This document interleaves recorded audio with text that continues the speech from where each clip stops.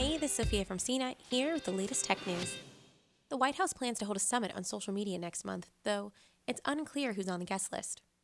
President Trump and Republicans in Congress continue to accuse social media sites of being biased against conservatives.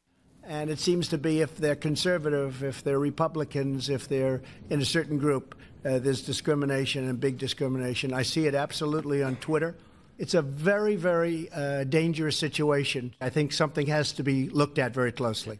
Social media networks deny censoring political views, but some have apologized for how they've handled certain conservative content on their platforms.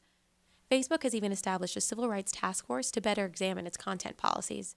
Republican Senator Josh Hawley from Missouri recently introduced legislation that would compel tech companies to prove that their practices are in fact politically neutral. For more on the latest tech news, visit cnet.com.